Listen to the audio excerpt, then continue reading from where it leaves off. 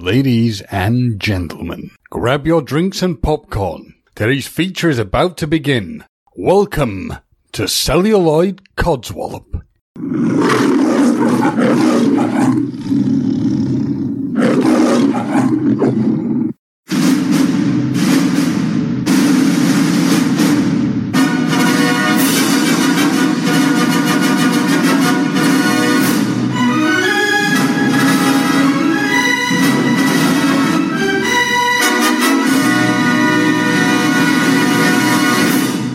Welcome to this week's Talking Codswallop. I am Gemma. I'm James. And it's Happy New Year to everybody. It is. Well, it's just after New Year, but still, Happy New Year, everybody. Yes, Happy New Year, everyone. Hope 2022 is treating you right. Yeah, I think it's going to be pretty much the same as 2021 and 2020, but, you know, we'll see. Yeah. We can only hope things get a little bit better. Even if the soups aren't better, they're getting better. Yeah, well, we'll see. We'll see. So, you know, you never know, but, you know, Power on, power through. It'll be fine. We'll be all right, honest. Yeah, we thought that, though. We thought that on 2021, didn't we? But, you know, Let's not live in denial this year, guys. Let's not, no.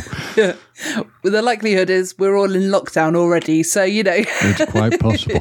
What also generally happens is I found that if Joe and I are doing a film review, something will be announced. So if you've done a film review around this time, who knows? We may have heard new things. But the main thing I'm pushing on is let's keep positive. Yeah.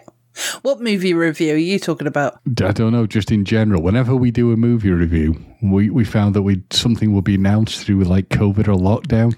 Oh, I see what you mean. Because I thought you meant you pre-recorded an episode that I didn't know about. We might have done. We might have done. It could be an episode that it's so secret, even I don't know about it. Well, there you go. Yeah. Something to look forward to, everybody. Maybe silence. Yeah, could just be an episode. Fill in the blanks. Yes. By the way, everybody, Salty Tadpoles are lovely, lovely friends. This is a little intro for a podcast that we recorded with Melissa from the Book Reading Podcast.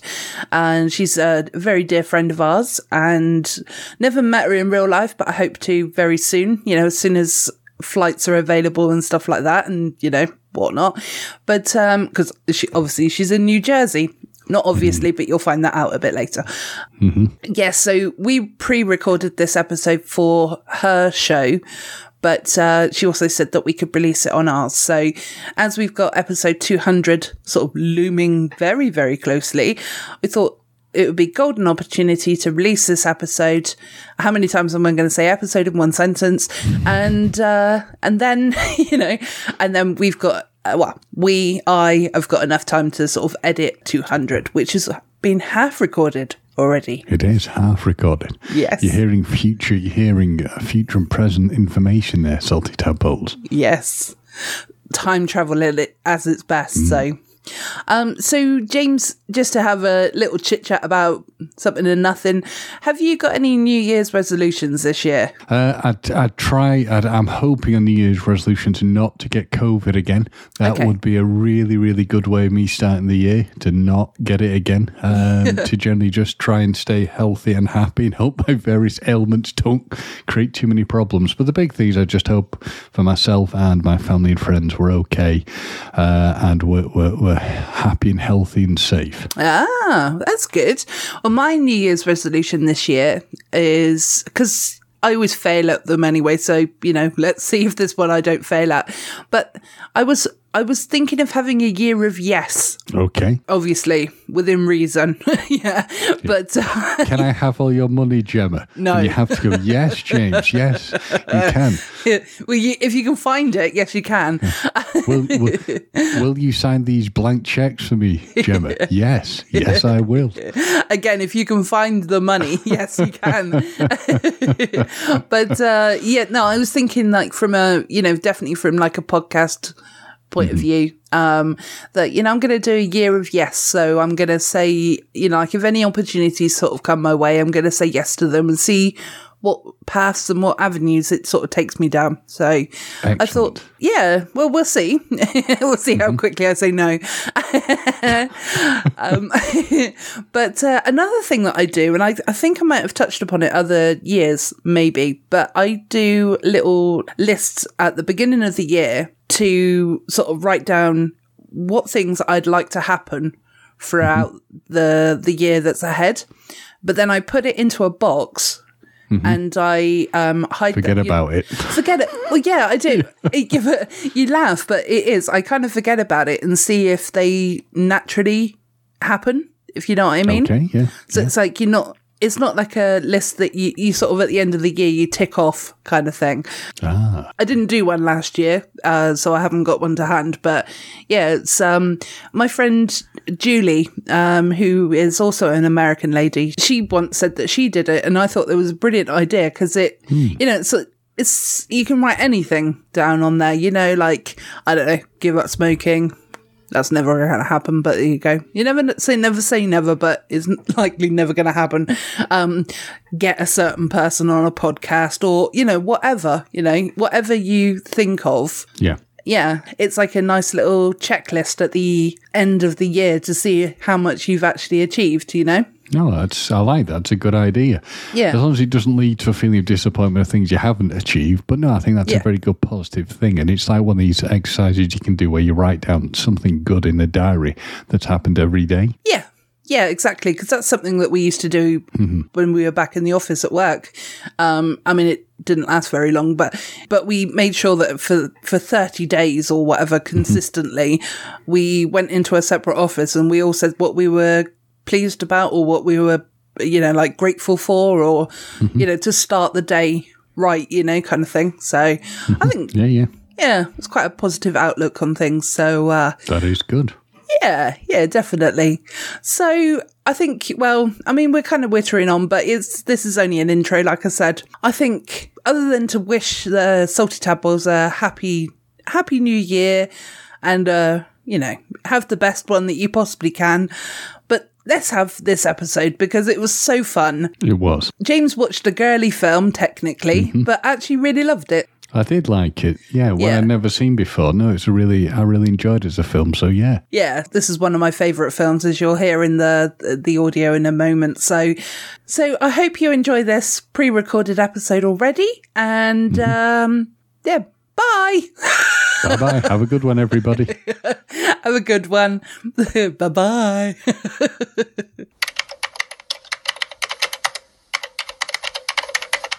Okay, so I forgot. This is my part. Okay, so, This is your baby now, baby. This is my baby now, yeah, I know. I forgot how I even, do my show. Gemma, the chaos we can create. I know, right? I know. Really, listen. Okay. So technically there are, movie adaptations of Shakespeare that are more true to the story. And then there has been an onslaught, especially in the past, 30, 40 years of movies that are adapted, but set in present day, where it'll modernize the whole situation, but keep to the plot of the story. So this is one of those moments. To talk about one of the very important movie adaptations of Taming of the Shrew this evening, I have a couple of special guests joining me tonight. Gemma and James, thank you so much for joining me at the Brook, coming all the way from England, no less. Hi! Hello, thank you for asking us. No problem. I don't think I would have been able to do this episode had Gemma not said, if you ever talk about 10 things I hate about you, I need to be a part of it. And yes. I was like, 100%, come on over. Well, it's actually quite interesting because I think both yourself, Melissa, and James hadn't actually watched this film before I suggested it. Had you? Nope. No, I'd never ever seen it before this. Yeah, same. This is a little bit out of my wheelhouse. Back to a previous conversation that you guys had.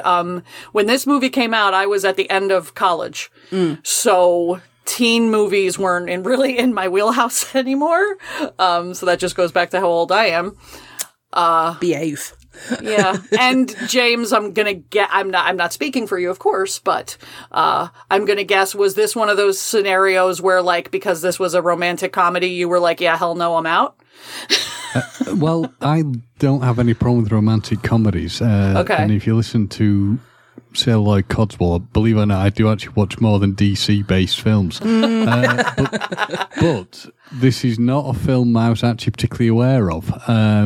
But when I watched it, and I'm skipping ahead slightly, but I watched it, there were little nods to something else I'd seen that referenced the film, which made me chuckle. But no, I wasn't aware of it. My only real prior knowledge of this film, believe it or not, is if you go back to when it came out, Gemma will possibly be aware of this. They used to be able to ring a company called, I think it was Talking Pages or something, and you could get cinema times off them of what was showing. So when you got a list of what was on at the cinema, they used to always have problems saying the title of 10 Things I Hate About You, because they were working very carefully not to offend the person who was on the other end of the phone. Oh, God. About them. So they do it really slowly. They go, and there's the film 10 Things I Hate About You. That film's on at the following time, so that's the main memory I have of this film. Oh, that's terrible, because that was back in 1999, so it's not even like, you know. It's amazing that, I mean, I can remember this because I was just so young. I know. What were you, like 5? I mean, okay. Just about, yeah. 4 or 5. Just out of nappies. Oh, I know what that is. Clearly a genius, because I was phoning these companies for cinema information. Now, I was going to ask, is that similar to, like, because when I was growing up, I had Moviefone. But Moviefone was an automated device where we called, I think it was literally like 1-800-Moviefone, and they would just say, you'd pop in your zip code, I believe, and they would say, okay, the theaters around you are playing 10 Things I Hate About You at 8 o'clock at, Lincoln Cinema or whatever the case. So was yours a live person? It was a live person, but you were ringing them up. You were ringing them up for, it was mainly just, if I remember rightly, Gemma, wasn't it just like information about anything? It was like ringing basically the phone book, and these poor buggers were there having to answer your questions. You could say, I want to know what's showing at Showcase Cinemas, or whatever their other cinemas were available, and they would tell you what it was. But my knowledge of Moviefone basically extends to Seinfeld, when Kramer sets up his own fake version of the Moviefone. Okay. See, because I don't really remember it that much, to be honest, so I probably never used it. So, yeah, I can't really help, unfortunately. Sorry, James. It's all right. But I think I pretty much covered all bases. But yeah, you'd ring them up for information about things. It got scrapped, basically, I think, when the internet got big. Sure. I think it was basically like ringing a human version of Yellow Pages or something. But the weirdest thing is, it was a free phone number. So I don't know who was running this whole thing, whether it was like something to do with the telecom services. But yeah. I know. I'm intrigued. I'm strangely intrigued. I think I'll have to look it up for next week's episode. Yeah, I think you'll find it. But the thing is, when you look at and we will get to our point in topic, Gemma's now probably bored to death while we're having this conversation. But all I'll say is that looking at the fake version of Moviefone where Kramer's reading stuff off from the paper is probably the worrying thing that could have happened with these poor people at Talking Pages if they got the wrong information. That's hysterical. Okay, so Talking Pages. I have to look that up. So yes, already, as we mentioned, we covered so much already. This is fantastic, guys. Nothing about the film, but that's fine. We'll get there. Trust me. It'll be fine. Take care of that in post. So this did come out in 99. Where were you guys? I already mentioned that I was like a month away from graduating college in 99. So that put me at about 22, I think, or 21. I can't remember. So where were you guys in your lives in 99? I was just leaving high school. So okay. I think you call it high school, don't you? We do, yes. Yeah. Okay. Well, yeah. It was kind of senior school is what we kind of called it. Or high school, okay. Whatever. I was going to ask, is it like year 12, like how Australians call it year 12? It was year 11. Yeah, year 11. Oh. We went up to year 11. That's right, James, isn't it? God, it's been so many years since I. So when did this come out, did you say? It's 1999. 1999, so I would have been 17. Yeah, I was 16. So where would I have been? Probably college, probably transferring from one college to another. Well, no, I'd just be going to college. Just from school. College. Yeah. So college. Yeah, I'd finally finished school and I was like, woohoo!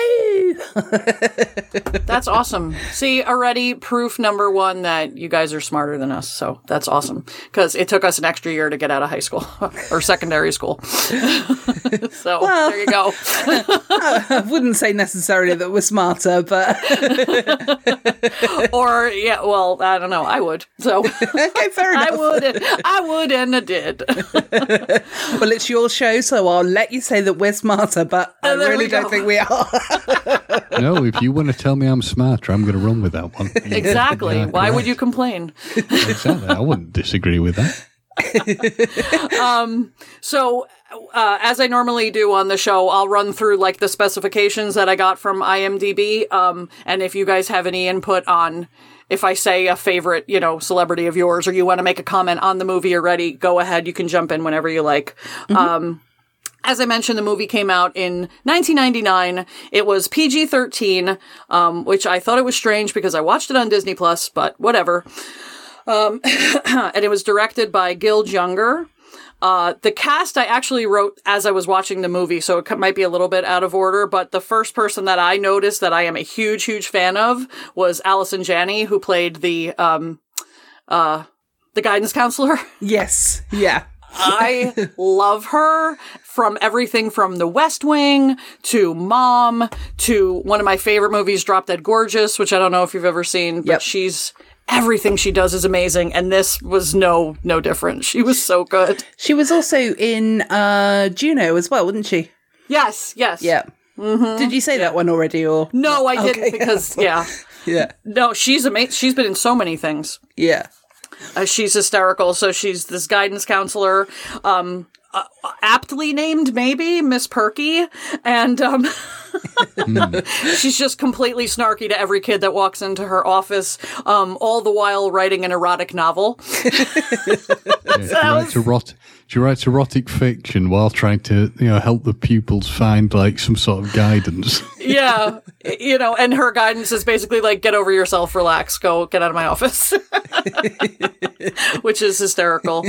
And then we have the main teen cast, Cameron, who is the new kid, who's like a little bit of a nerd, but still cute, played by Joseph Gordon-Levitt. Yep. The first person that befriends him and starts to give him like a tour of the school, Michael, is played by David Krumholtz, who I don't even realize. I've seen him in so many things. I really do enjoy him all the time. He was in The Santa Claus with Tim Allen, and I think he was the best part of that movie. Oh, yes, he was. Do you remember him? Yeah, he was one of the elves, wasn't he? Or yes, he was like the main elf, I think. Yeah. Yeah. Mm-hmm. He's been in stuff forever, and he's so good. He's so funny. Heath Ledger, of course, plays the heartthrob Patrick Verona, which is a very Shakespearean name, as any of you know. Verona is where Romeo and Juliet is set. I know I'm probably going to get shit for this, but I was not a fan of Heath Ledger's Joker. I am a fan of Heath Ledger in pretty much all the other roles he's done. Brokeback Mountain is one of my favorite movies. He was excellent in that. This, I never saw it before, but he was great. I definitely thought he was good, but the main reason why he's so well known, I'm not a fan of. So, sorry. And I know, James, you mentioned DC, but that's not even really my wheelhouse either. No, it's okay. I mean, I think he was very good as the Joker, but I do think that there's an element that he became overrated as the Joker, and I think part of that is because he died. He was very good, and I think, again, I'm going to get real shit for this, but I think he won the Oscar in part because he died, not just because he played a good part, but strike me down, people, for that one if you must. But I do think that his death pushed him towards getting the Oscar. But I am not taking away from the fact that he was a very good actor. Yes. No, I agree. And I think a lot of people agree with that too, honestly. I mean, like I said, yes, I think he's a very good actor. But I also, I shouldn't say I didn't see the Joker, because then everybody's gonna be like, well, how'd you know it sucked? I didn't want to see it. I had no interest to see another Joker that wasn't Jack Nicholson. I grew up with the Tim Burton Batmans, so that was kind of my wheelhouse. And I also was starting to see how dark they were getting, and I was like, that's not my vibe when I'm watching Batman or Superman. I don't want dark. Marvel, I'm used to being, dealing with social issues and justice and stuff like that. DC was always lighter and brighter and, goofier. So that's why I didn't really check it out. You don't have to explain yourself. We've all got different tastes, so we're entitled to those different opinions. So, it's all good. True. I also didn't mean to go off on a tangent of comics for 10 minutes. Well, it was more like 2, but yeah, that's fine. So the rest of the cast, very quickly. Bianca Stratford, the younger Stratford sister, was played by Lorena Olenek, who I actually remember from my early teenage years. She was a member of the Babysitters Club in the movie that they did based on the books. Gemma, did you read them when you were younger? I didn't. No. Okay. Or did I? Do you know what? I can't remember. I'm just clicking because I've got the IMDb up a moment as well. I'm just having a quick look to see what it was that she was in before as well, because there was something when I was a kid that I used to watch. Okay. Yeah, she looked familiar to you too. Yeah, but it's also kind of like, but where? Oh, The Secret World of Alex Mack. Do you remember that? Yeah. So that was in that was in 1994. So that was just before the Babysitters Club. But and so it's almost like kind of, where is she now? I know. I always thought she was good, but yeah, I wonder that too. Like, what are you up to now? Yeah. I should look that up too.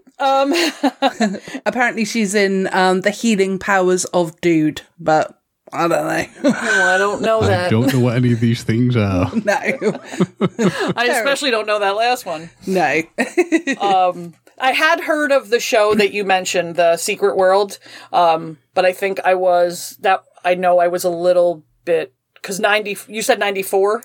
Yeah, 94, yeah. Yeah, I was already in late high school for that, so I think that was past my wheelhouse. However, I was watching the Babysitters Club movie, and even though because I loved those books as a kid, and the movie just came out, I probably, I was just like, oh, this is a little past my time, but I have to check it out because it's nostalgic to me. That was the word I was looking for. And then I'm saving somebody for last, but Andrew Keegan, who I do also recognize from other stuff too, but I couldn't place from where, was the asshole Joey, who originally Bianca was in love with, and then, spoiler alert, decides he's a douche. So good call, Bianca. Do you know him from anything else? I didn't really recognize him from anything else, to be honest. So no, I didn't either. No? Okay. I recognize him from other things, but I didn't do a deep dive into his IMDb, so I can't remember. But and then lastly, Julia Stiles plays Kat Stratford, the elder Stratford sister, who is kind of the focus of the movie, to be completely honest. And at first, she's, doesn't have a lot of friends. She wears a lot of black. She's called tempestuous, or she calls herself tempestuous, I should say. She's kind of a rebel. She's kind of a feminist, but since it's 1999, nobody really thinks that's important. Because everybody else at Padua High is a little bit vapid and doesn't really care about, worldly issues like she does.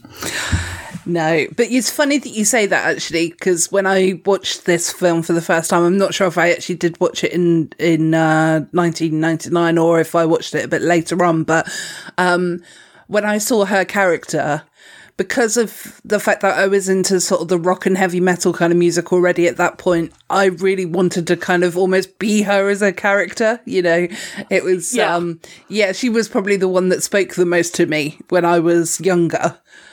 I 100% get that. Yeah, definitely. Because she's actually quite cool in a sense, because she's, she's a bit of a rebel kind of thing, isn't she? So she's so cool. I know. She is such a badass. Yeah. That actually leads in perfectly to my next question. I was going to ask you, what made you resonate so much with this movie? Because you've said to me in conversations, this is, almost one of my favorite movies. So, what drew you to this movie?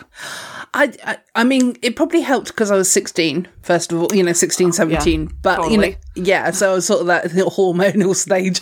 But, yeah, I've always loved this film. And it's like every part of it I love. Even the bits that I don't like with the Joey character. I never liked him. But I think also it kind of like the film kind of gives you the impression that it kind of sorry, my brain's gone nuts. Fine. But yeah, it's almost like it's the ideal world where you can kind of like make the bad boy good, kind of thing. A typical kind of girly film, kind of thing, chick flicky type thing. But it's also got the comedy, it's got the music side of things as well, which was a big influence on me as well of watching it.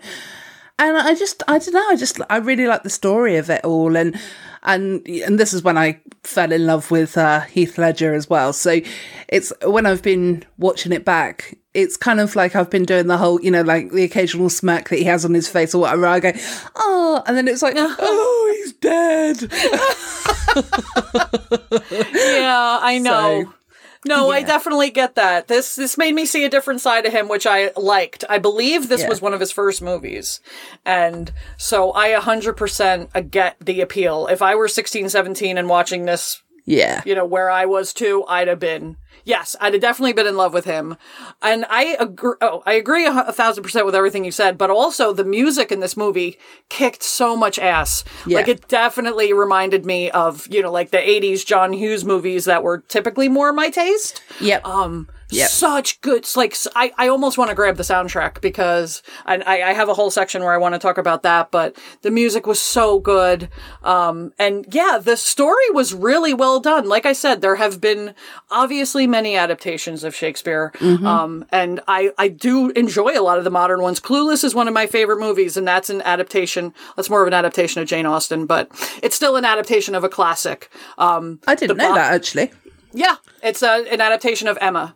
Jane Austen. Mm-hmm. It's exactly the same storyline. They just set it in the 90s. Yeah. The Baz Luhrmann Romeo plus Juliet. I don't like Leonardo DiCaprio, but I really love that movie. So there's definitely great modern adaptations, but this one, they really did a good job with, sprinkling in the new, but keeping the old and like keeping the really important parts of the story. The writers did an excellent job with that. Yeah, and because what I actually did was I watched, yesterday I watched, it was kind of like clips of a film called, The Taming of the Shrew, the film. Okay. Yeah, because it was kind of available to buy, but I was like, yeah, you're all right, I'm not going to buy it. So I saw these clip parts, and I've not actually read the book, to be completely honest with you, because, I like Shakespeare and stuff, but I don't massively like reading. Sorry to be on a book reading podcast and not like reading. But no, that's fine. As a side note, you're not supposed to read Shakespeare. You're supposed to act it out. So nobody really enjoys reading it because it's not meant to be read. So you're 100% correct with that. Oh, well, there you go then. I'm absolutely fine. But I do like the fact that they kept the girls' names exactly the same. So, I know. Yeah. So, yeah, because it was like Bianca and, or Bianca, whatever. Yeah. And it was nice to, and I think also, was Patrick Verona one of them as well? His name was, oh fuck, I'm going to have to edit this out because I didn't record the Taming of the Shrew part because I didn't read the book yet. No. Okay, don't worry. Edit my question out. Yeah. But Patrick is named for the main male protagonist in the book. Yeah. I do know that part. And then, yes, there's so many. Padua is another huge Shakespeare reference. Verona, as I already mentioned, is a huge Shakespeare reference. And yeah, actually, when I was watching the movie and I was taking the notes and they kept referring to Julia Stiles as Kat, I was like, oh, are they going to be lame? Is it short for Catherine or whatever? But then when they actually said her name is Katerina, I did the same thing. I was like, yes, they stuck to it. Come on. Good job there, guys and gals. The writers were actually two women of this, so I was very happy to see that too. Oh, even better. Yeah. Mm-hmm. Yeah. So, but I do like, kind of, I don't know how in depth you want us to get or whatever, but, Mr. Morgan, Daryl Chill Mitchell. Love him. Yeah, and when he did those bit where he read the sonnet or whatever it's called, when he read out the bit and he did it like almost like in a rap format. It was yes, brilliant. That was amazing, and yeah, I've definitely I'm not going to pride myself as a really like new thinking teacher, because I'm sure a lot of English teachers have done that. But when I teach poetry, I tell students like it's almost exactly like a song or like a rap. It has a flow, it has a beat, it has a rhythm, and you can 100% rap a sonnet if you wanted to. Yes. So yeah, that's totally right on. And I was going to cover the adults a little bit too. I loved him. And actually doing a little more research on him, I found out that he's been in multiple shows. He's been in a lot of different things, but mainly NCIS New Orleans. Oh, okay. So I don't know if you're a fan of all the crime drama shows, but he was in that. And he was apparently one of the main characters in Fear the Walking Dead. Do you know what? I thought I recognized him from somewhere, but because I've seen some of that as well, and I have seen him in it. Okay, so those are the two notable ones that, especially when I kept reading articles about him, his characters in those shows are in a wheelchair. He's actually in a wheelchair. He's paralyzed from the waist down. Yeah, he was in a car accident. Yes, I believe a couple years after. Go ahead, James. What please. I know him from was because. You discussed it early, touch on the things people, the people from, but what I know him from initially was Galaxy Quest. Okay, yes. That's the first thing I'd ever sort of really seen him in. Mm-hmm. And I'm watching the film thinking, where do I know that guy from? Is it him? And yeah, in fact it was, but yeah, he's been wheelchair bound for a while. Yeah. The more I read about it, I think it was 2001. So that was only a couple years after this movie, where he was in a terrible car accident and he's been paralyzed ever since. Aww. And so his more recent roles, I guess either they've written them to be where the character was in a wheelchair as well, and then he just fit the bill, or when they called for an actor in a wheelchair, he was like, well, hey, I'm an actor and I'm in a wheelchair, so here we go. Yeah. But he's been doing a lot of work too for like, to try to get awareness out of, his particular type of disability and the struggles that he's been going through, and which is really rad. So he's like turning it into an activism thing too, which is awesome. Good. Yeah, I know. So I felt bad thinking, but he was hysterical. Oh my God. He was so good. I just love that every time Joey opened his mouth, he was like, shut up. Like, just don't talk. It was just more the way I liked the way he was taking the shot at the other people's. I can also agree with Joey's, I respect him for his love for his hair. Yeah. Oh, sure. That's a positive outlook. You're right. You have been very positive today, James. Oh God! I feel a kinship with him on that. We're cut from the same cloth. Don't touch my hair. Yeah. Oh God! Yeah, really. Yes, if people don't know what James is referring to, James has got an amazing waft of hair. Such a crop of hair. I can't. It's really quite impressive. I mean, yeah. One Very would say nice. a mane. Yeah. Yes. If I grow it long and have a beard, I either look like a Bee Gee or someone like as a lion. Oh my God, the Bee Gees. That's awesome. I love that. They're like one of my favorite bands. But nobody wants to look like them. No, that's true. They were kind of...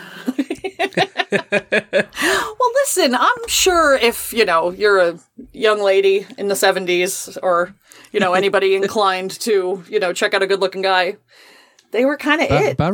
Barry Gibb was handsome. It's just in the latter years it seems to have gone a bit wrong for him. Yeah.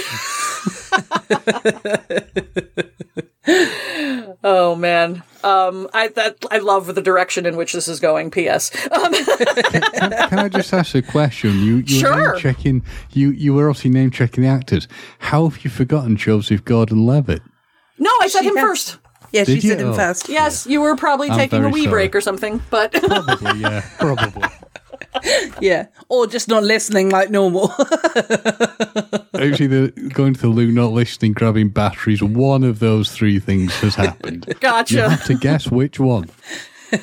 He was one of the first ones because I went in order of where they showed up in the movie. So literally, as I was watching the movie, I was taking notes. And I liked him in this. I don't know him from a lot of other things, so I can't give. Yeah, you don't know him from Third Rock from the Sun? No, never watched. He started Third Rock from the Sun.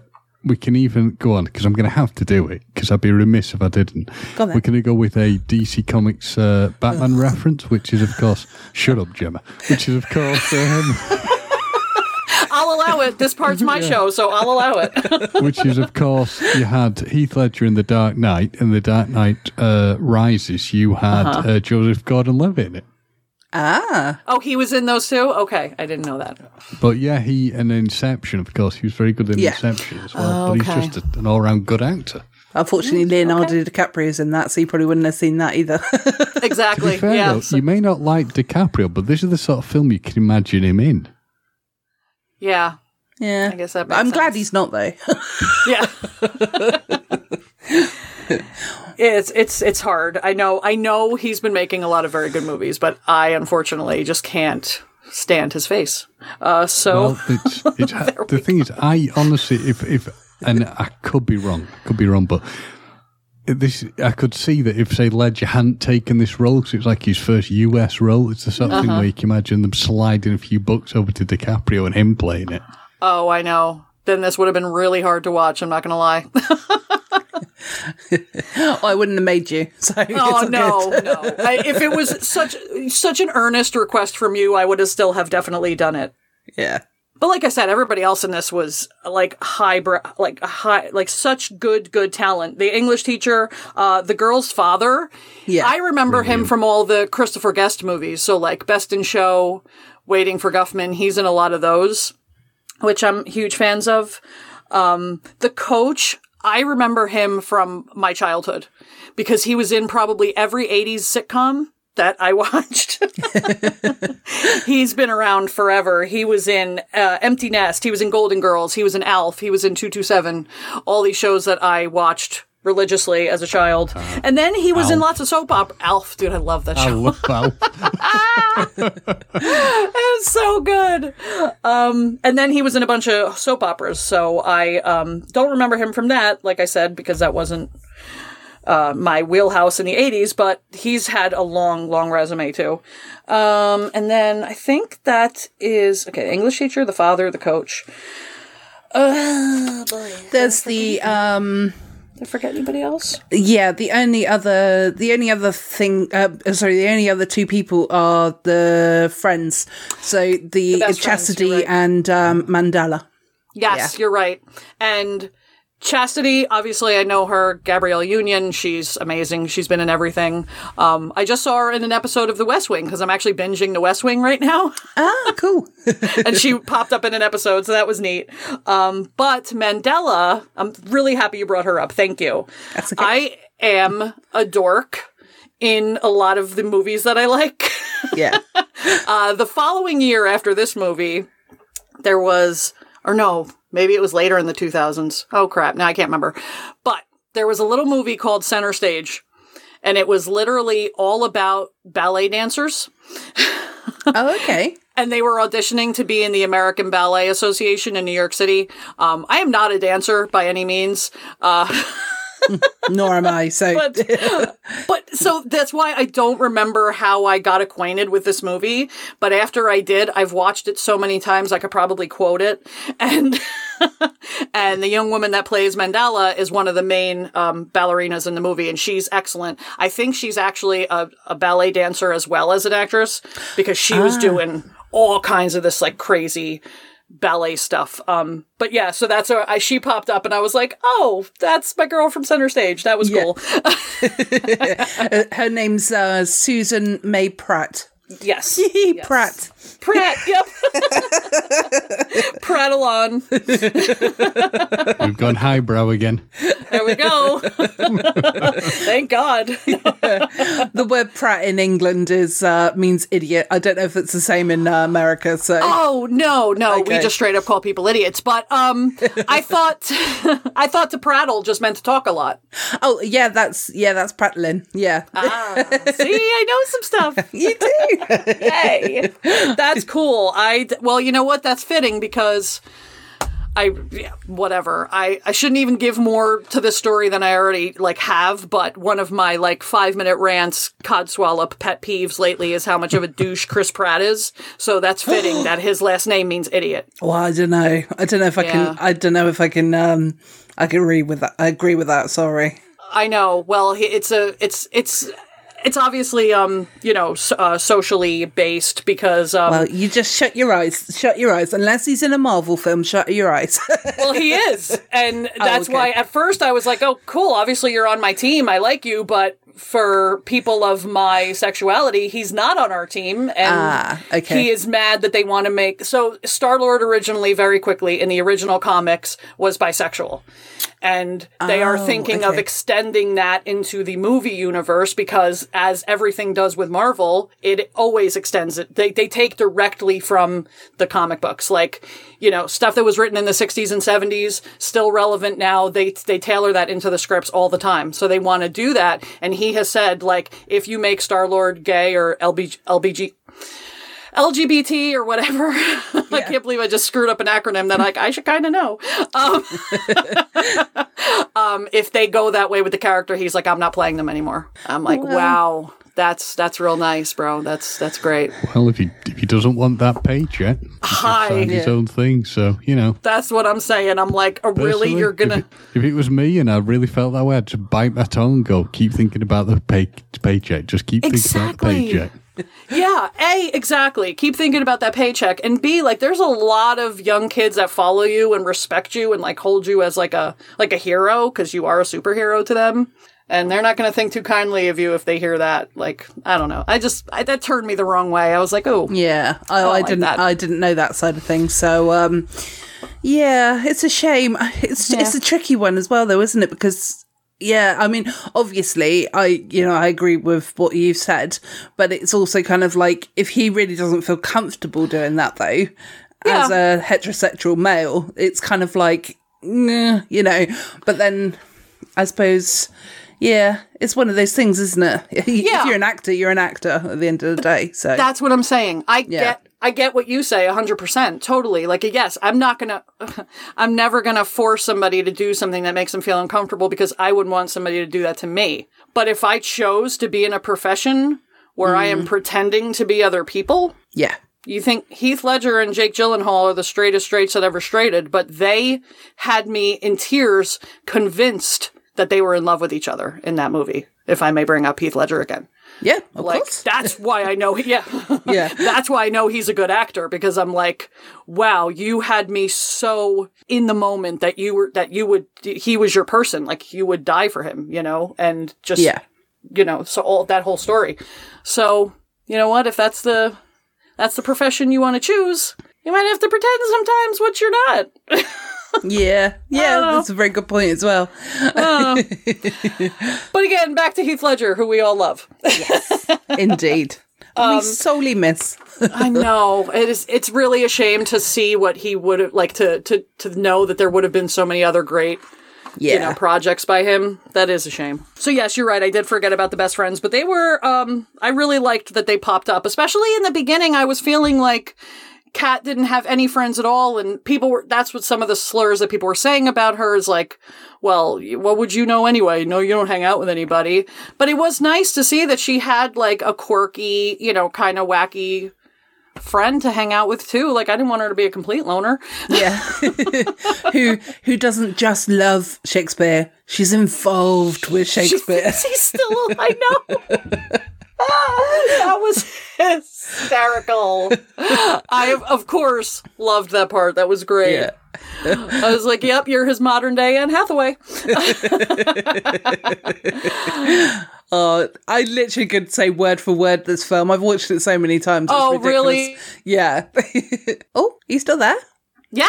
Oh, sorry. Okay, sorry. I know. You kind of blurped out too. I don't know, but. Oh, okay. My internet went funny, so that's why. Okay. Yeah, it all went blurky for all of us. Oh, great. Okay. I promise I'll make this quick. I know you've been going for a minute. Oh, no. It's nothing to do with quickness. It's just that my internet's shit. So don't worry about it. So if you're listening, Sky, sort it out. Yeah, really. All right. So I'll just run through the movie then. And if you guys, please, like I said, if you have anything to comment on or say or whatever you want to add, just please jump in whenever you like. Okay. So in the beginning, we meet Cameron. As I said, he's the new kid on the block. He's the new kid at school. And as he's getting his tour, he only sees Bianca. He doesn't even talk to her. I think maybe she smiles at him, but that's it. And all of a sudden, he's in love with her. Yeah.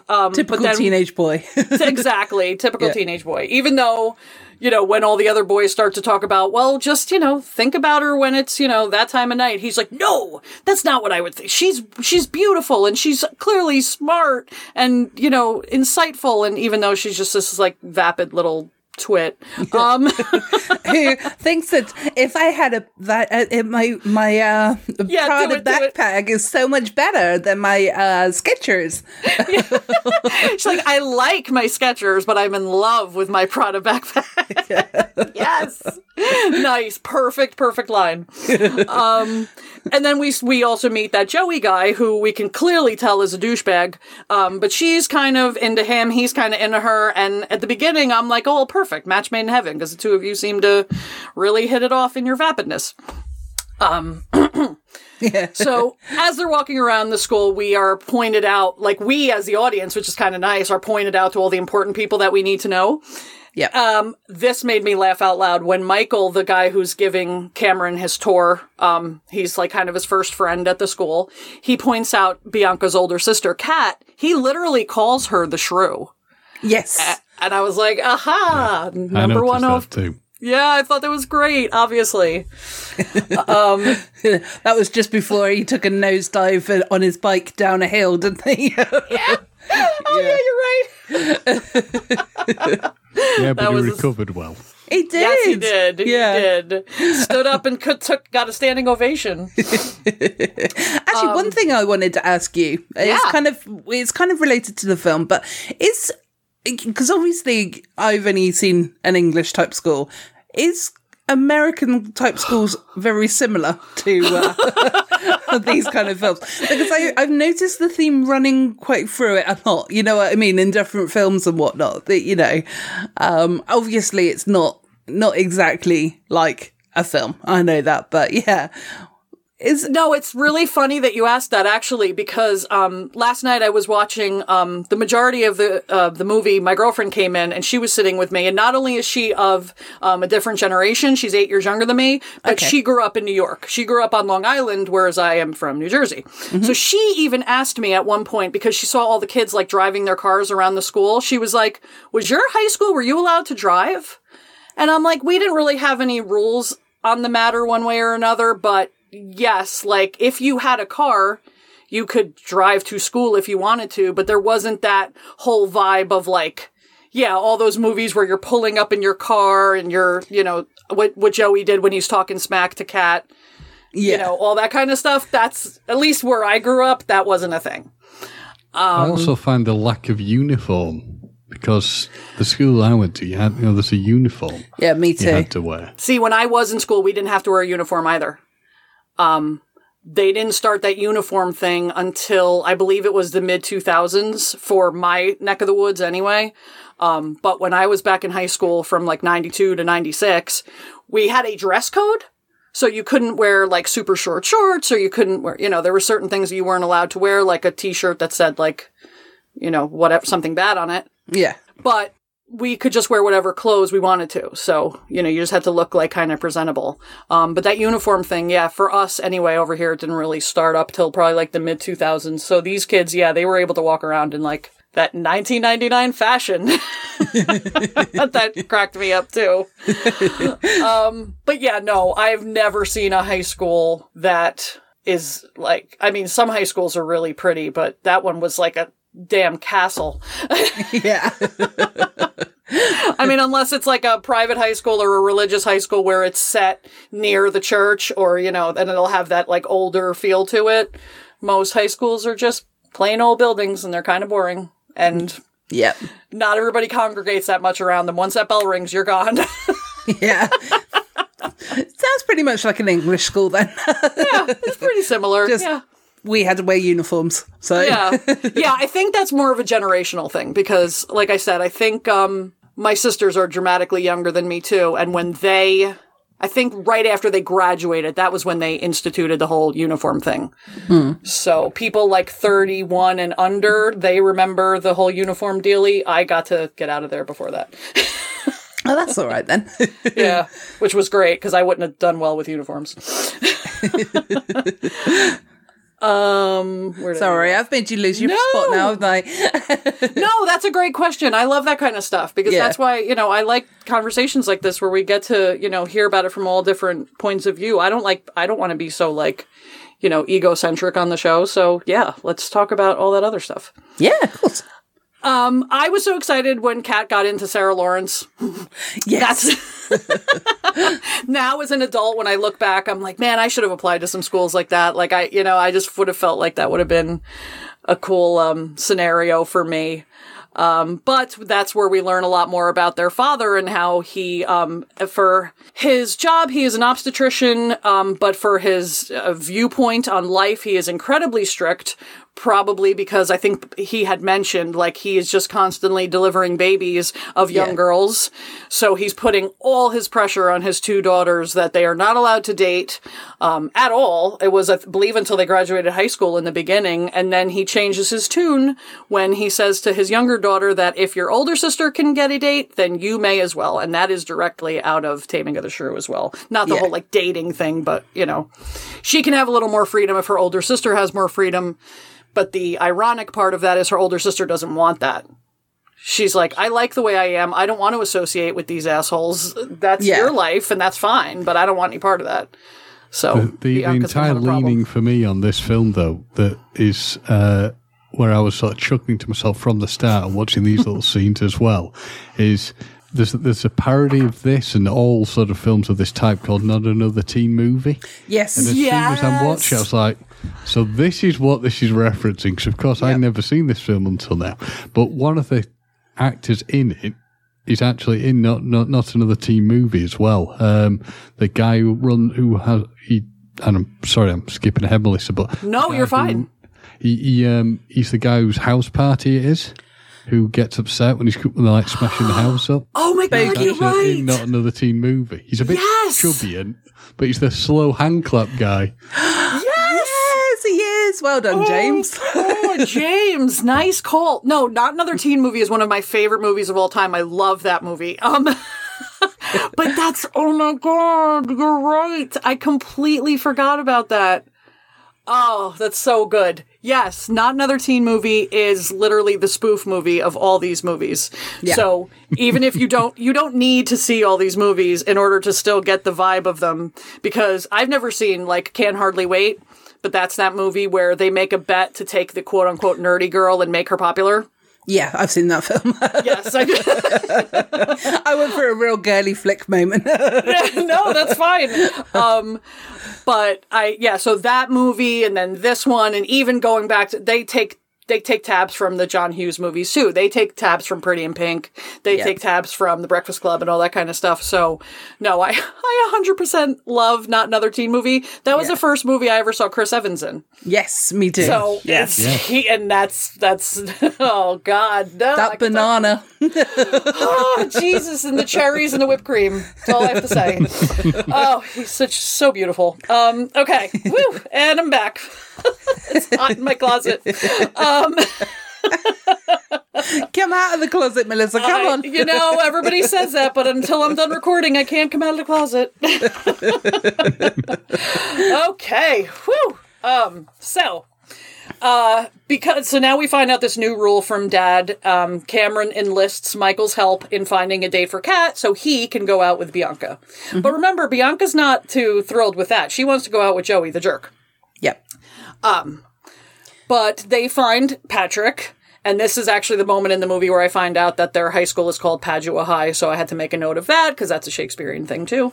Oh, okay. Didn't know yes, that. Yes, Padua is actually... So in Romeo and Juliet, Padua is where, when Romeo is excised from town... okay. When you are found guilty of a crime. Okay. After he killed Tybalt, he was found guilty of murder, but instead of murdering him, since, you know, he had kind of a clean record before that, they just banished him from Verona and they sent him to Padua.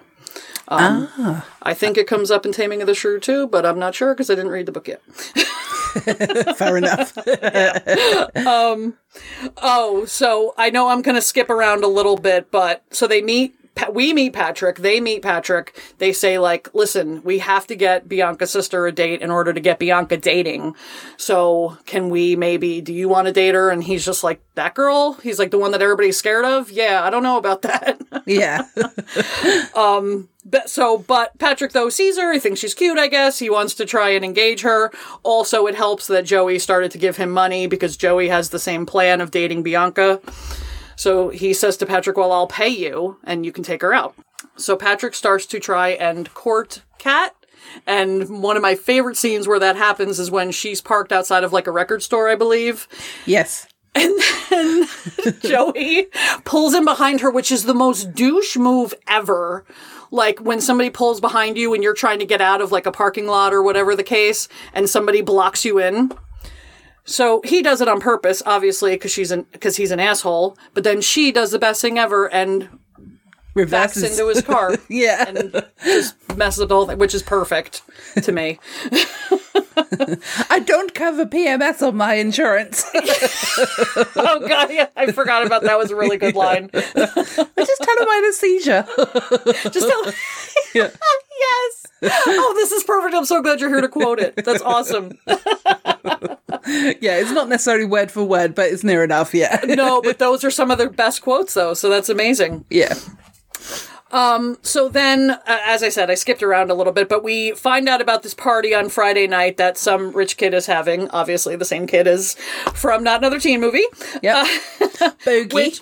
Yes, Bogey. Which is also another, obviously, Gemma, we know this, right? That's such a trope in every teen movie, is that there's always going to be the huge house party on a weeknight where everybody wants to go to, and it's just if you're not at the party, you're what are you doing with your life? So all the kids go to the party.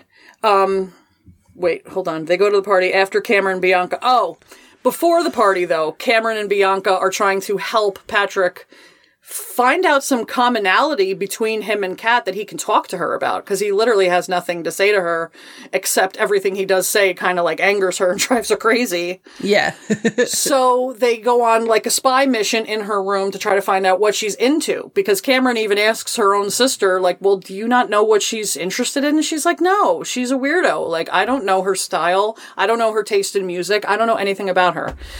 So they have to comb through her room to try to find some common ground to give Patrick to use as bait, basically. Mm-hmm. Which they do. Find a pair of black panties. Yeah, I forgot about the pair of black panties, yes. Which I don't understand, because I only wear black panties. Unfortunately, I'm not having sex right now. But clearly the black panties are the most important thing they could find in there. Nothing else was really used as much. Yeah. But to be fair, even Joseph Gordon-Levitt didn't really see the importance of that, did he? He was like, okay, so... Yeah. Well, I guess, yes, you're right. In a young guy's mind, he doesn't realize that, the lace panties are the clue that you're, ready to get it on, because, sorry, James, here we go. That's not what girls normally wear on a day-to-day basis. Unless they're me. Damn. But to be fair, I don't even think the underwear was that lacy. It was just, from what I can remember, just black panties, and she was sort of emphasising the importance. He's like, okay. Yeah. But even when it's brought up later on, it's still okay. Yeah. That might just go back to the whole teenager thing, too. You're typically wearing just, your basic basic colors, utilitarian underwear for your daily needs. But then if you're getting like snazzed up or dressed up because you either have a date or a party or something fancy, then you pull out the black, then you pull out the lace, then you pull out all the stops. And yes, Gemma, I agree. I wear black all the time. Everything I own is black. So to me, that isn't the right correlation, but for this, it kind of makes sense. So now we're at the party.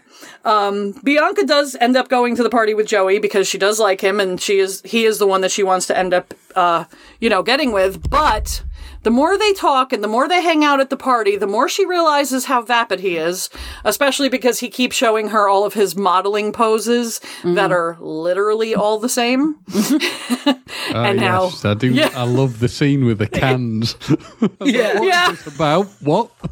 Cans? Okay. Exactly. And she's just, the more she's talking to him, you can kind of see her eyes glaze over. And even for somebody like her, she's just like, oh God, this is so boring and so monotonous. And I need somebody else to talk to who will actually talk about anything that's not themselves. Yeah. So she does go find Cameron to talk to because she knows that, when they have had conversations, they've been fun, somewhat intellectual conversations, but he has already seen her with Joey and seen how happy she is. So to him, he's like, well, this is off limits to me. There's no way this is happening. Kat goes as well, which is why Bianca's allowed to go. And she gets drunk at the party, doesn't she? Yeah, she does. Yeah, does a bit of table dancing as well. Can either of you explain? Because again, I just got that's not another teen movie thing. But why was dancing on a table so important? Specifically a table. Is it because it makes for a rule breaker and someone who's different? Is it some sort of allusion to stripping? What am I missing here? I think it's probably the allusion to stripping, to be completely honest. So, the fact that she did like a table dance, kind of thing. But a shitty version where she bangs her head. Well, yeah. But then, she gets to fall into wonderful Heath Ledger's arms. I was going to say, I would risk a concussion for that too. I mean, can I ask you a question about Kat, though? Does it not look through most of the film that she needs to wash her hair? Yes. Yeah, she does have the very crunchy look, which, that was, I at least I remember from girls that I saw, when you did your hair like that, you typically either were like I said, that rebellious, or you were like the hippie kind of girl who wore old vintage t-shirts from your dad when he was listening to Led Zeppelin, you were of that type of, that was your type of aesthetic. Like your hair was always wavy and super long, and you didn't have the new fancy haircuts that, other, like her sister had. Yes. Well, I'm glad to see it wasn't just me, because I'm watching thinking, their hair looks kind of not right. Yeah.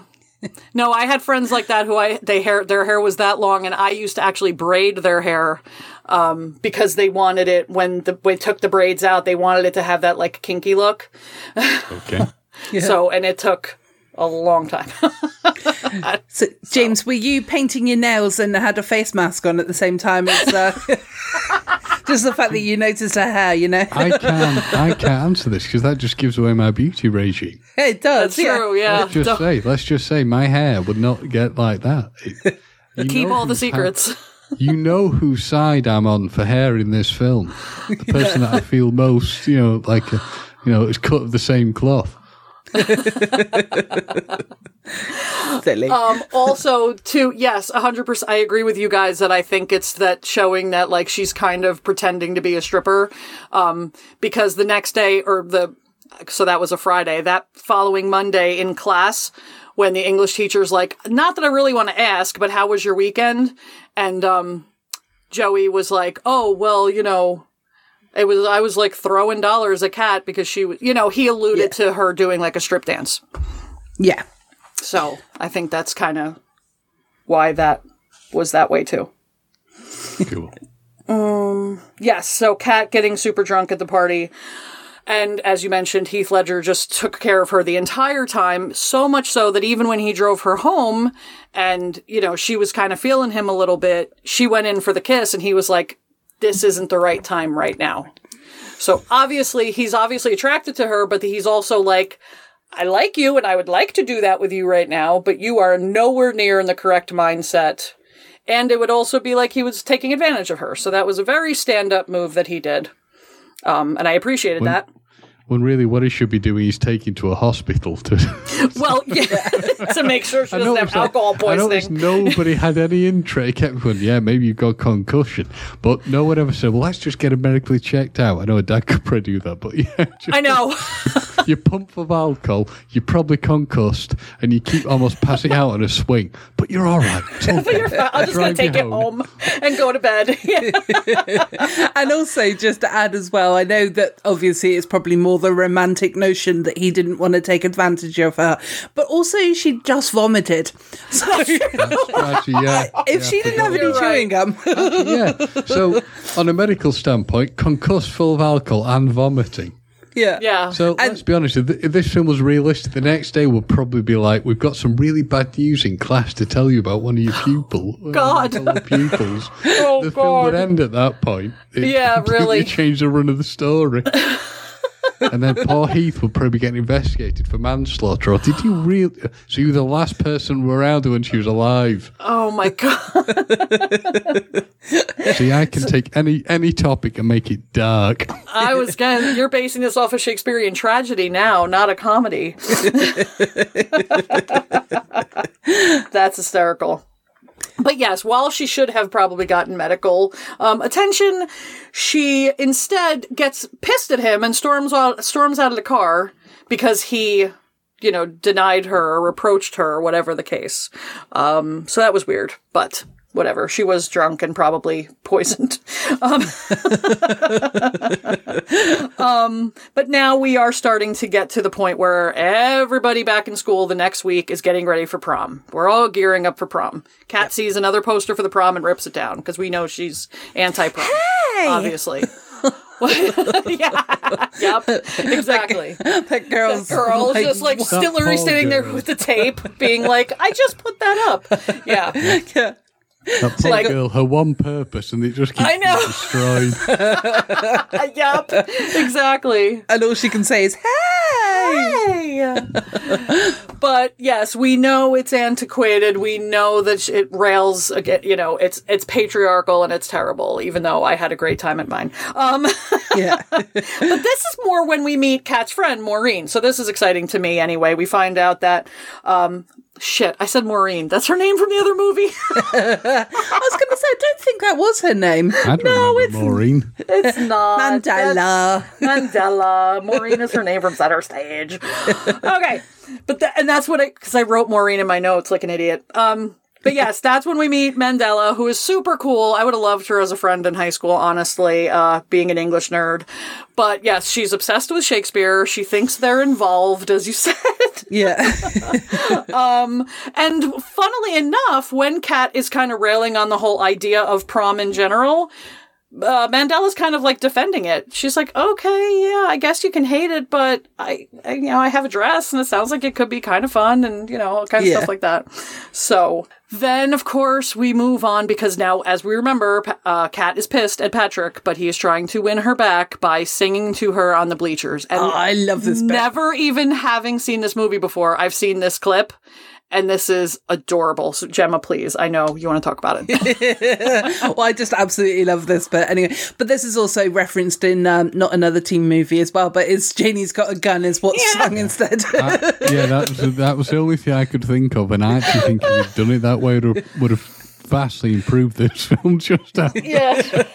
So I just love a not a teen movie when it backfires and Janie's in fact getting tased by the security. Yes. Oh God, I need to go watch that movie now. Yeah, me too. But yeah, this bit where he's basically paid the band to play along with him singing, basically, and he's singing what was it? Can't take my eyes off of you. So he's coming down on the bleachers all like singing and dancing, but then halfway through he's like running away from security and taps him on the bum, So adorable. He was so cute in this whole scene. Yeah. And then obviously it kind of wins her over, but then he gets put into detention, doesn't he? Yes, he does. He does. And then how does he get out of detention? He has a very cool detention teacher, though, who I actually recognise from the Airplane film. Yes. He's one of the Buddhist guys in that.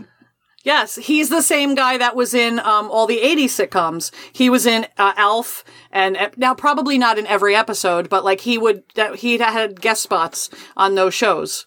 So yeah, he is also he's her soccer coach. Yeah. He's also been shot in the ass with an arrow as well a few minutes earlier.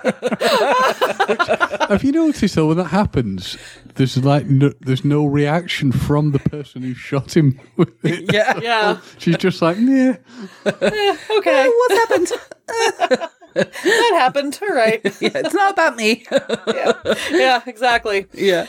But this scene would never have gotten past anybody 20 years later, but thank God this came out in 1999 because, yes, in order for Patrick to be released from detention so he and Kat can go hang out and fall in love and have their whole new beginning of their relationship, Kat makes up this elaborate plan where he escapes from a window, and in order to distract the teacher, she flashes her boobs. Yeah, this wouldn't fly in films today at all now. Not a chance. That was so painful. I was like, what is happening? I mean, I kind of applauded her ingenuity, though. I was like, that's a pretty smart way of doing things. Sure. I'm pretty sure that there would be major repercussions from that, probably for the teacher as well. Yeah, probably. Yeah, and even the fact that the teacher had gone up to one of the students who was smoking pot, and he's like, "You've got pot," and so he confiscates it, and he's like, "And then I'm going to confiscate these Cheetos as well, or whatever crisp it was." It's like, obviously, you're going to smoke that then. Yeah, you're getting ready for later, exactly. Yeah. But then it sort of goes to the sort of, they're on a boat, but then it goes to the paintballing, doesn't it? Yes. Which I really want it, because we have paintballing over here, but we have it in the gun format. So it's like a pellet kind of thing. But I really want to do balloon paintball. That looks so much fun. I was confused by that. I was too, because we have it in the gun too. I've never seen it just thrown at each other. Yeah. So that's cool. Yeah, that seems way more fun to me than actually, because the other way hurts. So I've paintballed. I've been shot in the back of the head. It does hurt. Yeah. Oh, I was just going to ask if either of you have ever done it. Ouch! You got shot in the back of the head. Yeah, I got blasted quite close range. Fuck! Back of the head by someone. Oh Never been the same since. Oh no! Is that where your memory went, James? I don't know. I can't remember. But your hair's so thick. Didn't it just protect your brain from the impact? I mean, that was my first concern, not the pain. Are my locks okay? And thankfully, they were, and yes, they still are. Good. So then, obviously, this is the part of every teen movie, especially every rom-com teen movie, that everything starts to go into the toilet. Patrick does ask Kat to the prom as his date because, again, Joey hit him up and said, "Here's a bunch of money. Make sure she goes to prom so I can take Bianca." And Kat's like, "I know you, or at least I'm starting to get to know you. Prom is definitely not important to you because it's not important to me. So why would you be asking me about that? That's not something that you're going to be interested in." And he's like, no, I do want to, I want to do that. I want to just, hang out and have a night with you and blah, blah, blah. And she's like, "No, I'm not getting the vibe that you're really interested in this." And she even starts, I think she blatantly asks him, like, "Who's putting you up to this? Or what are you going to get out of this?" Yeah. Right, Gemma, if I'm not mistaken? Yep. So she does pull a Pretty in Pink moment, and she decides that even though her love life is a little bit in the toilet, she decides she's going to go to prom anyway, just like Molly Ringwald does in Pretty in Pink, because she says, like, they're not going to keep me down. I'm just going to go and have a good time and make what I want to make out of it. But it's also because she sees her sister being all down in the dumps as well, isn't it?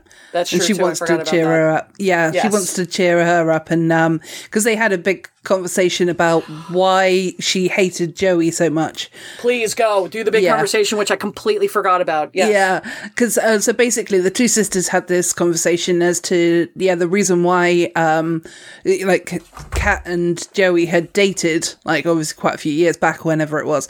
Obviously I wasn't there, so I don't know. But she said it was in 9th grade, and I think they're seniors now, so yeah, a few years back. Yeah. Okay, cool. And and so with regards to, they obviously had sex together and stuff like that, and then it was, but she then turned around to him and said, I don't want to ever kind of do that again. I'm not ready for it, not at the moment, kind of thing. And he obviously dumped her. And that's, she wanted to kind of warn her sister that that was what he was like. But also she didn't want to, she wanted her to make her own opinion about it, but she kind of was restricting her from making her own opinion. So it was, it's a tricky one, but... Yeah, it was kind of a rock and a hard place as she was putting her through, because, yes, after that, she said, to their dad, I guess, like, she kind of got Bianca into this situation of, like, no, she shouldn't really be allowed to do a whole bunch of things. And she did say, too, that her and Joey got together right after the time that their mom had left. So things were probably chaotic in their family life. And in order to think that she was helping her sister, she kind of coerced the dad to be like, don't really let her have too much of a social life. Obviously not telling him why, but she was trying to protect her. But then when her sister said, well, why didn't you tell me that this happened with you guys? Because I would have been a little more sympathetic to you. She's like, I wanted you to make your own opinion about him without knowing what you know from me, like it was going to cloud your judgment. Well, that's two completely, extremely different scenarios that you're setting up. I get protecting your sister. I have sisters too, but you got to stick to one or the other. Yeah, definitely. So it's very tricky, but So she sees her sort of out on a swing hoop thing and all looking all down in the dumps in her prom dress. And miraculously, then Kat has got a prom dress that she had just lying around. Sure. You're right. So, yes, that's what led us to the prom. So she did. Yes, you're right. She felt badly that if she wasn't going to go, then her sister wouldn't be able to go. So sister goes with Cameron, which was great. I have to can I just say one thing that absolutely... Go ahead, of course. The fake pregnancy body thing. Oh my God.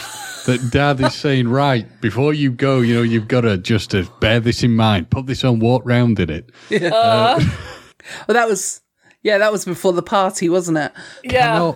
Oh, sorry, right. I'm way out. But that's okay. I also couldn't quite work out what the hell the clothing was in it that some of these people were wearing to the prom. Oh, her prom dress was rough. Bianca's prom dress was rough. Kat's was beautiful. Bianca's was weird. And the weird white, like, dinner jacket that isn't quite a dinner jacket that the lad wears. Yeah.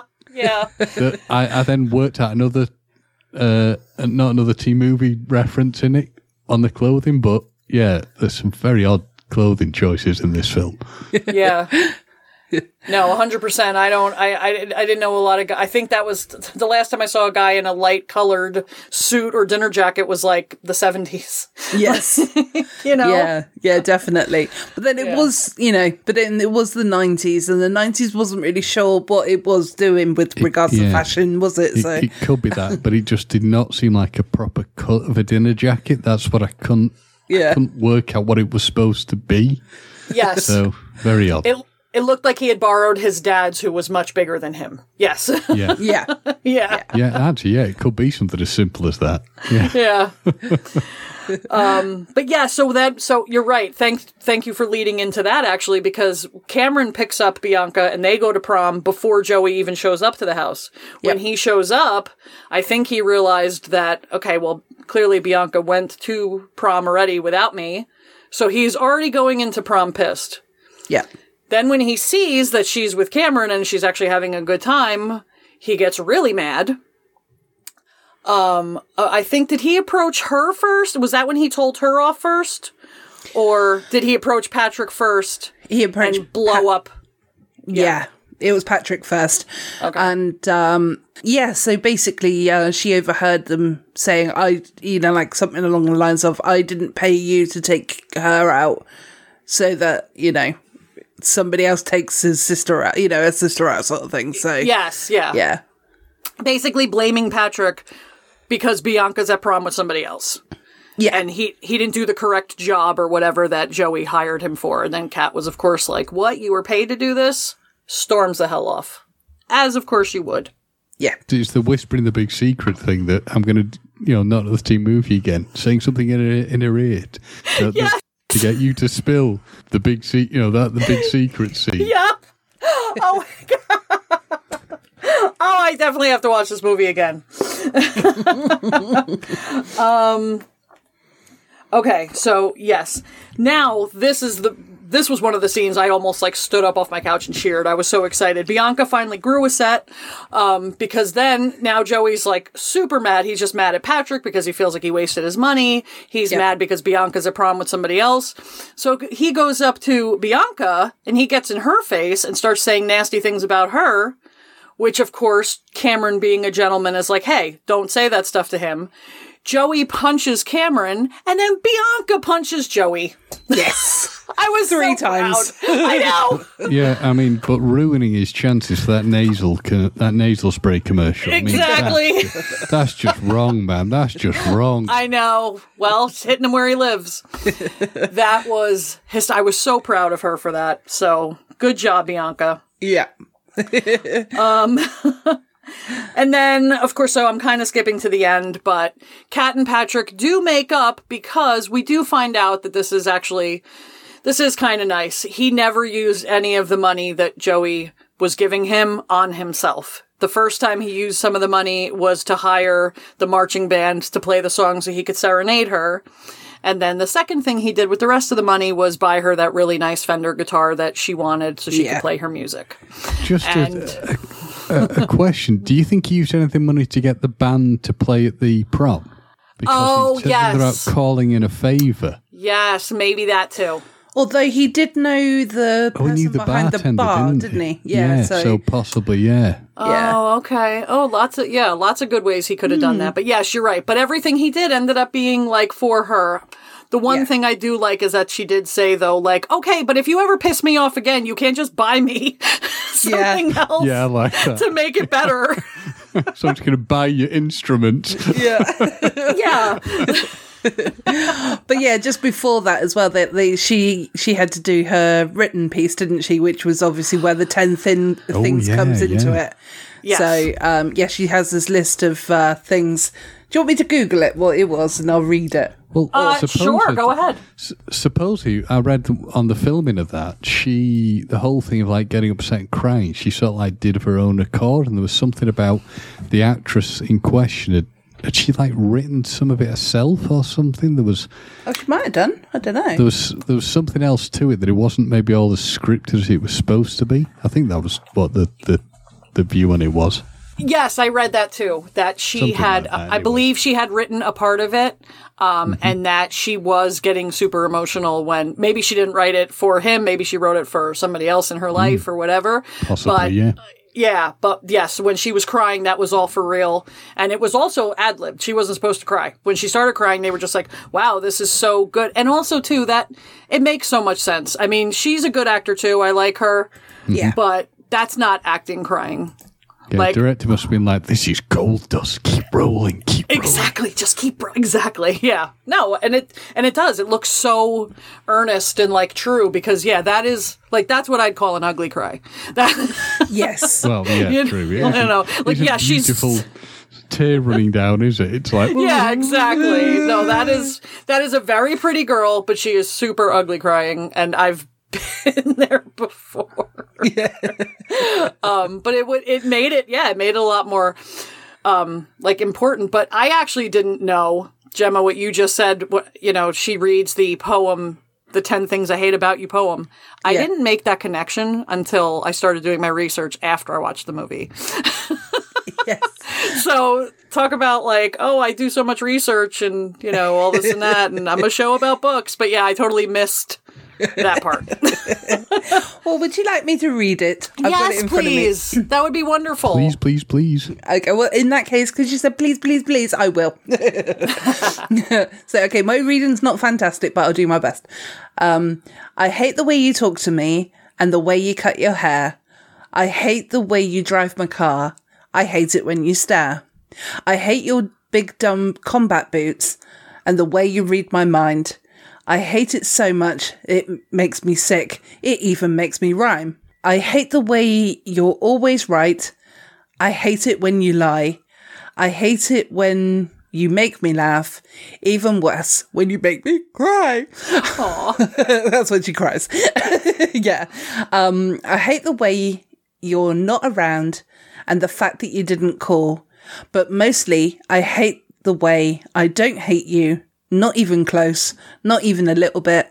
Not even at all. I love that. That was so good. Yeah. That was so good. But yeah, I like that poem. You know, I do too. Yeah.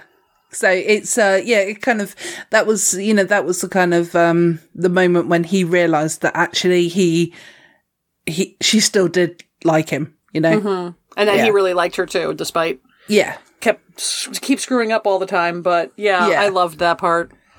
Yeah. Thank you. That was perfect. It was very, very good.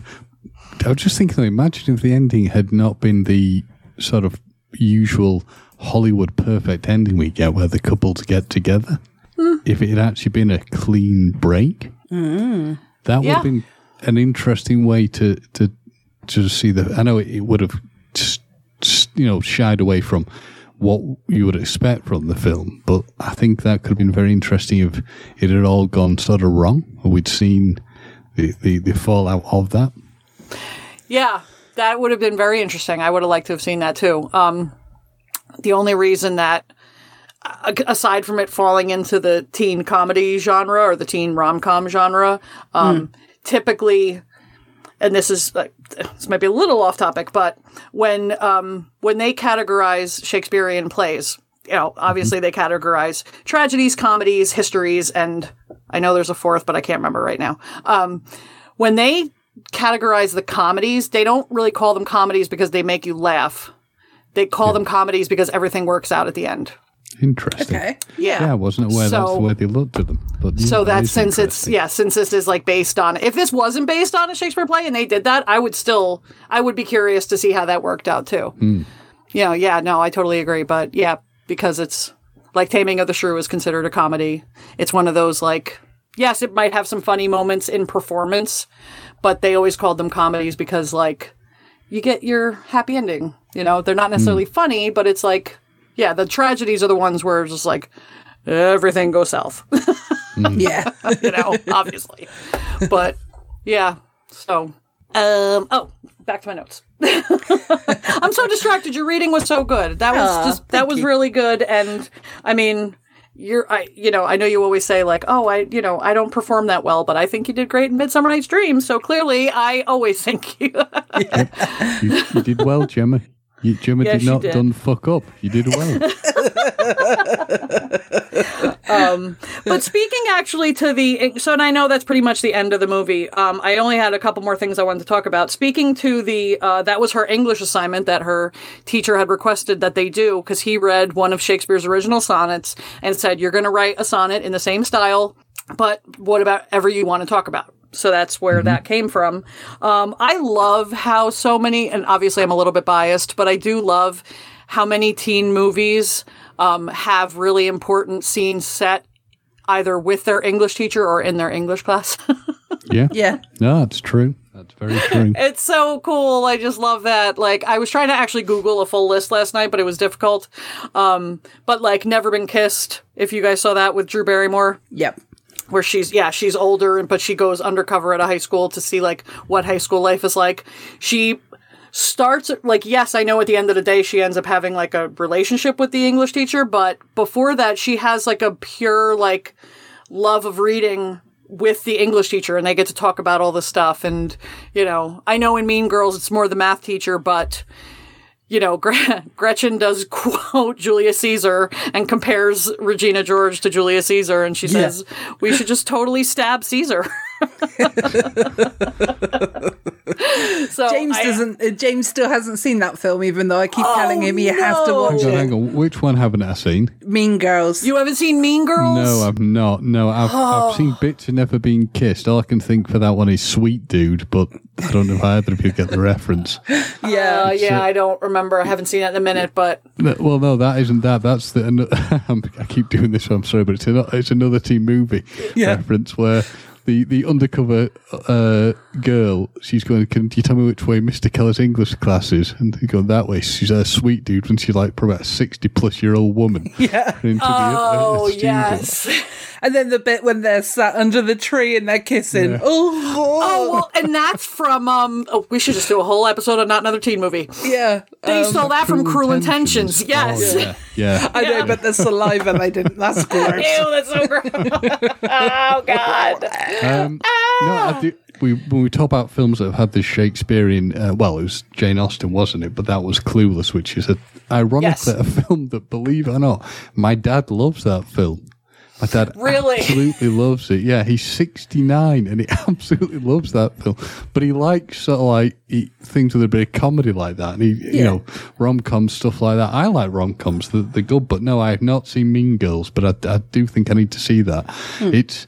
Mean Girls would be interesting for me because it'd be the ability to see Lindsay Lohan before she became a complete train wreck. Yes. She was actually, because she did a film and sorry if I'm going off topic, but she did a film please. I think it was called I Know Who Killed Me, where she was like a twinner or a stripper or something. And Yes. the cast around her all in their 20s, or possibly even older, playing the 20s. She was probably only in her 20s or 30s, and she looks about 40-something, and her voice sounds like she's been gargling with rocks for about, a year.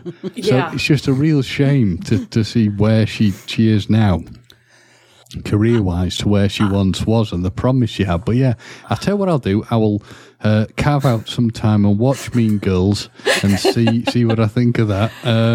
I think we should do a celluloid codswallop on it as well. Are there any other girly films that I should be Okay, well, so if you are going to make the commitment, James needs to watch Mean Girls. And had either of you seen Heathers?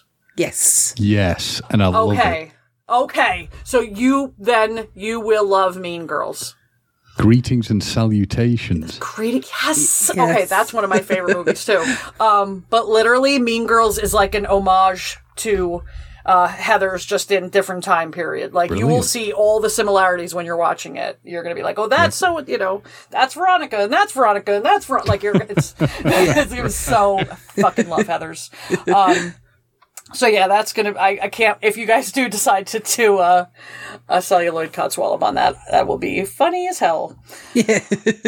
I will definitely. I'll have a look for that. Yeah, that'll be good. Okay, cool. Even if you hate it, James, it's still going to be good. You know what I mean? It's still going to be good content.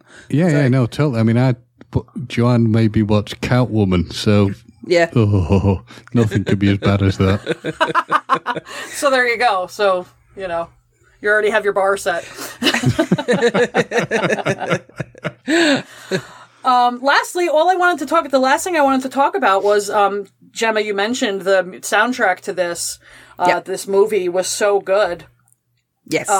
The one thing that I noticed at the very end, I do always notice in these teen movies, especially the prom scene, like who is the band that they got, or if it's a band I never heard of, like what are they all about, especially if I like them.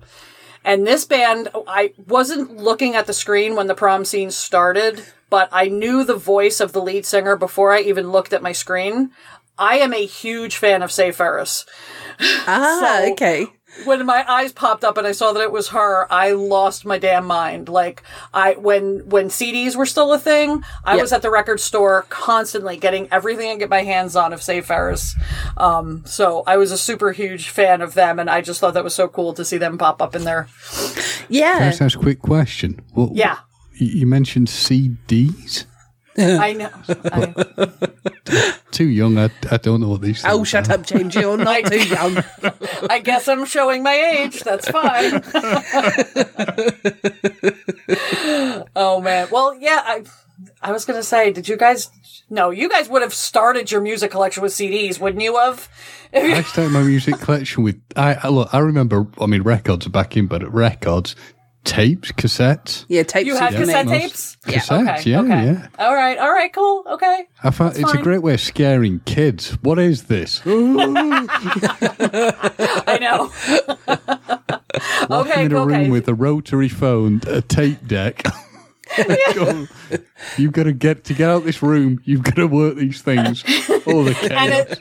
And a TV with rabbit ears. Yeah. Did your alls? Oh, there you go. Yeah. Right. Okay. Good. All right. Good. So you guys are on the same wavelength. I'm happy to hear that. But yeah, the music in this was so amazing. Gemma, you guys both liked the music, I'm guessing. Yes, I did. Yeah, I didn't know all of it, but yeah, I did like it. I was trying to get the soundtrack actually to have more of a listen to it. Yeah, I think I'm going to look for it on Spotify or something. Yeah, hopefully it will be there. But just for a little bit, I want you to want me. I love that song. I need you to need me. Nice. Now, was I correct when I obviously know that's a cover, but I couldn't remember the name of the original band. Was that Cheap Trick? Yes. There we go. Okay, so I was right. Yeah. Because, it wasn't until you actually said that then that I was, because before that I was pulling a face of, shit, I don't know.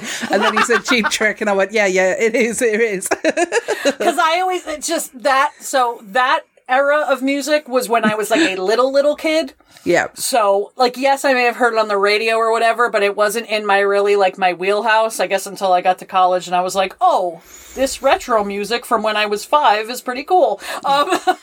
So band names do kind of escape me, but as I was listening, I was like, no, I'm 99% sure this is Cheap Trick. Okay. Yep. Cool. And yeah, that's it. I mean, I just thought it was cool that, the band that I think that they kept calling them the Raincoats that she really liked. Yes. Yeah. That is supposedly Letters to Cleo.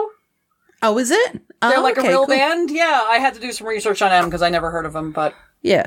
Yeah, I thought that was cool. Yeah, I didn't think about any of the music, the actual bands and stuff like that, but yeah. Yeah, it just fit well. And like I said, when I heard the girl from Say Ferris, I was like, oh my God, wait a minute, I got to do some research. So I jumped on the Google. Yeah.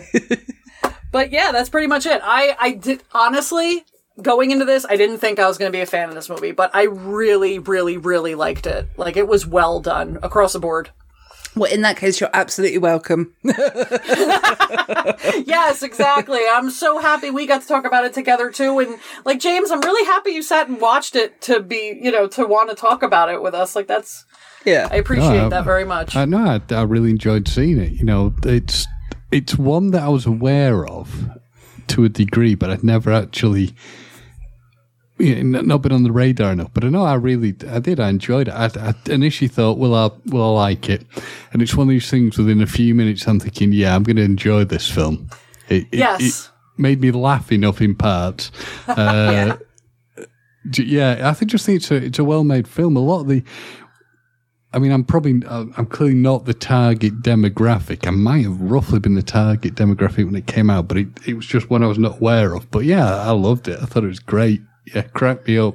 Good. Yeah, it was definitely funny. And I can't believe how many nods I missed to Not Another Teen Movie. Now I feel like I need to go back and watch that to connect all the dots. It's things they stole, clearly, isn't it, from this? With major elements of it. But yeah, it was nice seeing what's he called? Kyle Keese, I think the actor's called, that he's been in both of them. The guy, Bogey? Yeah. The clap guy, yeah. Yeah. The clap guy. He might have had clap, who knows? But that's the slow hand clap guy. I didn't go that far into my IMDb trolling to find that out, but... Oh, when I research, I do my research properly. Medical records, education, awesome. Tax returns, you name it. Oh, this was so much fun. I'm so glad you guys were here to do this with me. Thank you so much. Oh, you're welcome. Really good, thank you. Yeah.